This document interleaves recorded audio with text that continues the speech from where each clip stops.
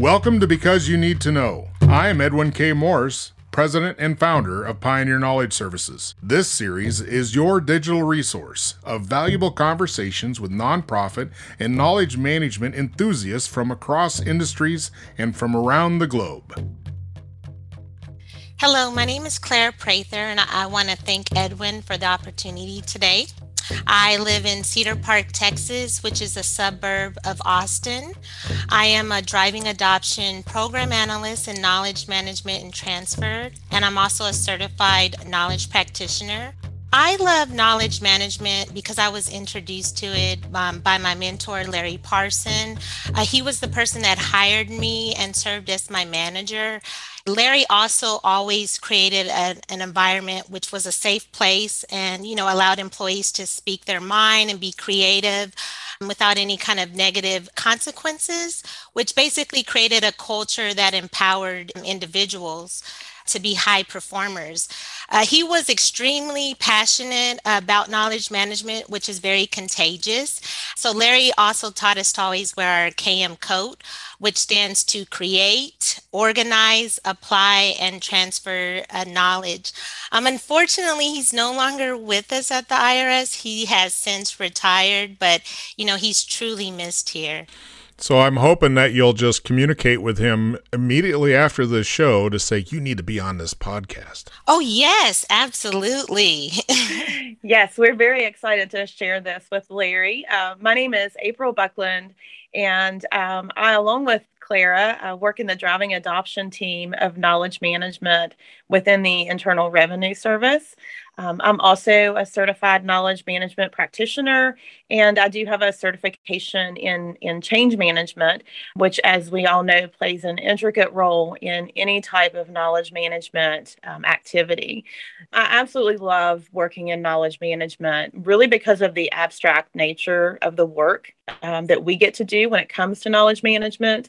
And probably my most fantastic experience was being a part of the initial rollout of the service-wide knowledge management effort within the Internal Revenue Service. Seeing how knowledge management has grown and matured within the agency has been really exciting and something that I've truly enjoyed being a part of. So when did that happen? What year was that? Back in 2015, the agency actually began a service-wide effort. And what we found at that time was we had many knowledge management initiatives going on throughout the agency. The way that the agency is set up is, of course, we have different business units, and we had business units that had very robust knowledge management programs. But what we were lacking in the agency was kind of that overarching KM effort. So what we were able to do is take some of those early champions of knowledge management, bringing them together and actually giving them a forum to share their best practices, as well as to help the agency implement this service-wide plan. So from 2015, we went on to actually establishing that service-wide effort.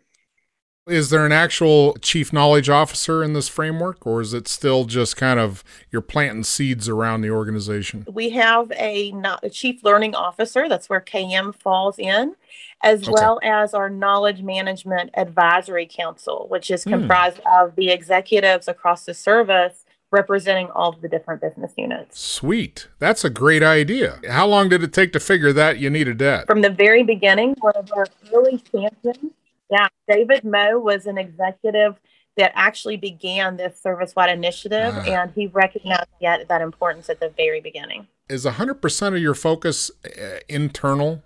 I mean, is your knowledge management just for the internal mechanisms of communicating and doing business? It is internal. However, we do help other federal agencies because we have such a robust program. So we help them get their knowledge management program off the ground or help it to progress. We do different presentations with like US Mint. We have an upcoming one with the Bureau of Engraving and Printing. What you're saying that other governmental agencies are leaning on your knowledge to figure this out for themselves? Yes. So, do we need a chief knowledge officer at the president, vice president level? I think that's a great idea. We absolutely do. Why not? Why not? Why not have a CKO of government, of the big enterprise? Right. All right. Well, let's go. Let's make it happen. Let's do it. And I think as an early adopter of KM and the fact that the IRS has a well-established program, it's also our responsibility to share that with other agencies that want to implement. So we have a strong... Wait a minute. What do you mean it's your responsibility? Who said this? Who said go forth and populate the whole government with this? Who said that? I think pretty much any KM champion should really have that mindset. Yes. Right? Oh, see, I'm not connecting the dots here because I've worked in bureaucracy before. Not to say the IRS is a bureaucracy, oh no, I'm not saying that. I'm just saying, as an old Army guy, I know what it looks like over there. So I'm just curious, was that an ownership that you guys just took on, or did someone challenge to say, hey, you need to spread the joy around the world here. Let's go. Well, it's actually part of the commitments of the IRS and our strategic plan would be to collaborate with external stakeholders. Other agencies are certainly a stakeholder within knowledge management. Again, as a knowledge management practitioner, you're looking at being able to not only make your program a success, but help others who are interested in that, right? So why should they begin at recreating the wheel when we can give them some, insight on how we started, what our lessons learned were, and how they can most successfully implement knowledge management? Well, I'm impressed. I am totally impressed. So what's the biggest impact do you think you've had into what agency have you had it? I would say Treasury at the Treasury level. Claire and I currently lead the Learning Leaders Council within Treasury. And these are all learning leaders that represent the different bureaus. We have a working group, so we're sharing our best practices with them. So at a Treasury level, this is a huge interest in being able to implement knowledge management. But again, we have reached out to many agencies to help them. Just most recently, we have collaborated with NSA, and the IRS is part of their knowledge management speaker series for FY21. That is just so heartening to know that this is all going on. As a KM passionate on the planet, this is good news. So tell me something I don't know, Clara. Tell me something I don't know. I would add also to what April was saying, by us collaborating with other agencies, we learn from them and how to improve our program as well. Like she stated with the Leaders Learning Council, they were very excited about our SHOTS program, which are self-help online tutorials. It consists of micro-learning. They're 3-minute or less videos. And our project lead on that, Kelly Barrett, connected with them in order to try to help them create videos. The generations that are coming forth, we learn better with videos. We all watch YouTube. Yeah. That's one of a huge favorites, amongst the population within the IRS. So how much innovation happens? Do you see a lot of innovation? And I ask that because here again, as an old soldier, it's hard to change mechanisms sometimes and or people. What helps your delivery? Do you guys actually engage innovation as an outcome, or is that something that's part of your view? Absolutely. I think one of the things that we all recognize is that knowledge management will never be a one-size-fits-all approach. So that's where your innovation comes in. What is your knowledge need? What is the type of knowledge that you're trying to capture? You can't fit that into one particular category. So innovation is extremely important in the continual growth of knowledge management, making sure that we are creating new tools and solutions to address that need. As Clara mentioned, these what we call the SHOTS videos, or these 3-minute or less videos, are an extremely huge success. Yeah, I like that idea because you're right. The small edible bites are easily consumable, understandable, transferable versus another way to transfer knowledge, which would be written text or what is some other format. So I like the idea of that. And you're right. Everybody's used to video consumption anyway, and it becomes an easy transfer. What's the biggest challenge? And you're both working remotely today. So what's the biggest challenge, not just remote work, because KM was always designed to work wherever, doesn't matter, as long as we have internet. What's the biggest challenge do you see, not just for your organization? Well, let's go with your organization first. What's the biggest challenge in knowledge management where you are, and what's the future industry unspecific? I mean, just society. I think one of the challenges, like we have 28 business units and we're trying to get everyone to use some sort of knowledge management tool or solution. You have to get like leadership buy-in. And so I would say that is a challenge. I mean, we do have a lot of business units using our program, but you have to find that what's in it for me approach. Why should I want to use your knowledge management tools and solutions? I think that's something that we're always, working on to get them there. Once they use the tools, they see the benefits, and of course they love using it. But right. It's just at that buy-in. Yeah, trying to get them to the start line at least. Come on, you can do it. Right, and this really begins kind of that change management component in my mindset. So one of the biggest challenges that our agency found was that we had kind of a tendency to hoard information. Again, there were these vertical silos when it came to knowledge management. And it was really a culture change within the IRS. The idea of openly sharing information. I like to think of it as shameless reuse, right? Like there's no shame in sharing your information or learning something from someone else. So we did have to, begin to overcome that cultural change and the tendency to feel like everything needed to be safeguarded. As you can imagine at the IRS, there's lots of information that's very critical to be safeguarded, but seeing the difference between work processes, sharing that information, and that we truly safeguard as a protection to our taxpayers. So what's the best thing your organization does? And I ask that around the 3 legs of KM and 4 legs if you want to throw in governance, but is it people, process, or technology? What's your strong suit? Our people, of course. They're the ones who hold the knowledge. So they're the most important and vital to our success of our program because a lot of our employees, the IRS and other agencies, we're an anomaly. A lot of people are seasoned. They stay at the IRS once they come in. So sometimes they don't think to use knowledge management and they hoard their stuff because they know how to do their job.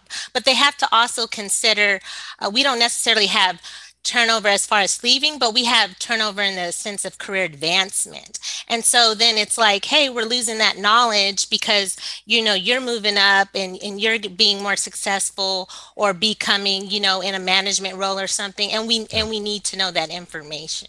What do you think? I would absolutely agree with that. I think that one of the strongest points of knowledge management is that from the very beginning and that service-wide approach, the focus was always on the people, how they needed to gather that information, how they currently access the information, and what best avenues that they needed in order to have the knowledge at the tip of their fingers when they needed it. Including that people component was a huge success. Okay, so if the heavy focus, I'll say, is around the people and their operational capacity to do what they do and share knowledge, how do you hire for that? Is it in every job description that knowledge will be shared? It isn't maybe in any job description, but one of the successes that our program has had is that we have just recently been able to implement knowledge management into the onboarding process. So from the very beginning of an employee's career, they are learning about knowledge management, the tools and solutions that are out there, and we're planting that seed from the very beginning. Recognize areas in which knowledge management can improve your work processes and bring that to your leadership. Yeah. Oh, that's fabulous. Is there an education track as a government agency? Is there an educational track that you want future knowledge management people to have experience in? Are you starting to look as formal education around knowledge management also? April can elaborate more. We have certified knowledge practitioner training from the Knowledge Management Institute. Right now, we have 150 licenses, and we're out here getting people to become certified knowledge management practitioner. April is one of the instructors. And so that's how they're getting that education, formal training, understanding the knowledge management methodology, and how can it be applied. And we have some, very targeted audience when it comes to this education initiative right now. We have a knowledge management advisory council. This is comprised of executives throughout the agency. We ask that they complete this certified knowledge management practitioner training, as well as we have business unit representatives, which are embedded within the agency. So we train them on the specific tools and solutions related to knowledge management here, giving them a basic understanding of knowledge management. And then they serve as our internal liaison, right? So they're the ones that have the finger on the pulse. They can determine what the needs are of their business units. So we're kind of spreading out, within the agency, individuals that specialize and are trained in knowledge management. Does it become an awareness piece across all jobs? Key individuals at certain levels and or spaces that are making sure KM is done? That's the important part of having a communication plan that is reaching all parts of the agency. So we may have some individuals that are specialized and trained in knowledge management, but building that awareness, and that's something that Claire and I work to do every day, is making sure that our communication plan is reaching the agency and reaching all levels within the agency and our workforce. So what are the metrics? What are you measuring success by? Well, we have like an executive dashboard. And so some of our tools and solutions are like we have the virtual library, communities of practice, and we have the self-help online tutorials.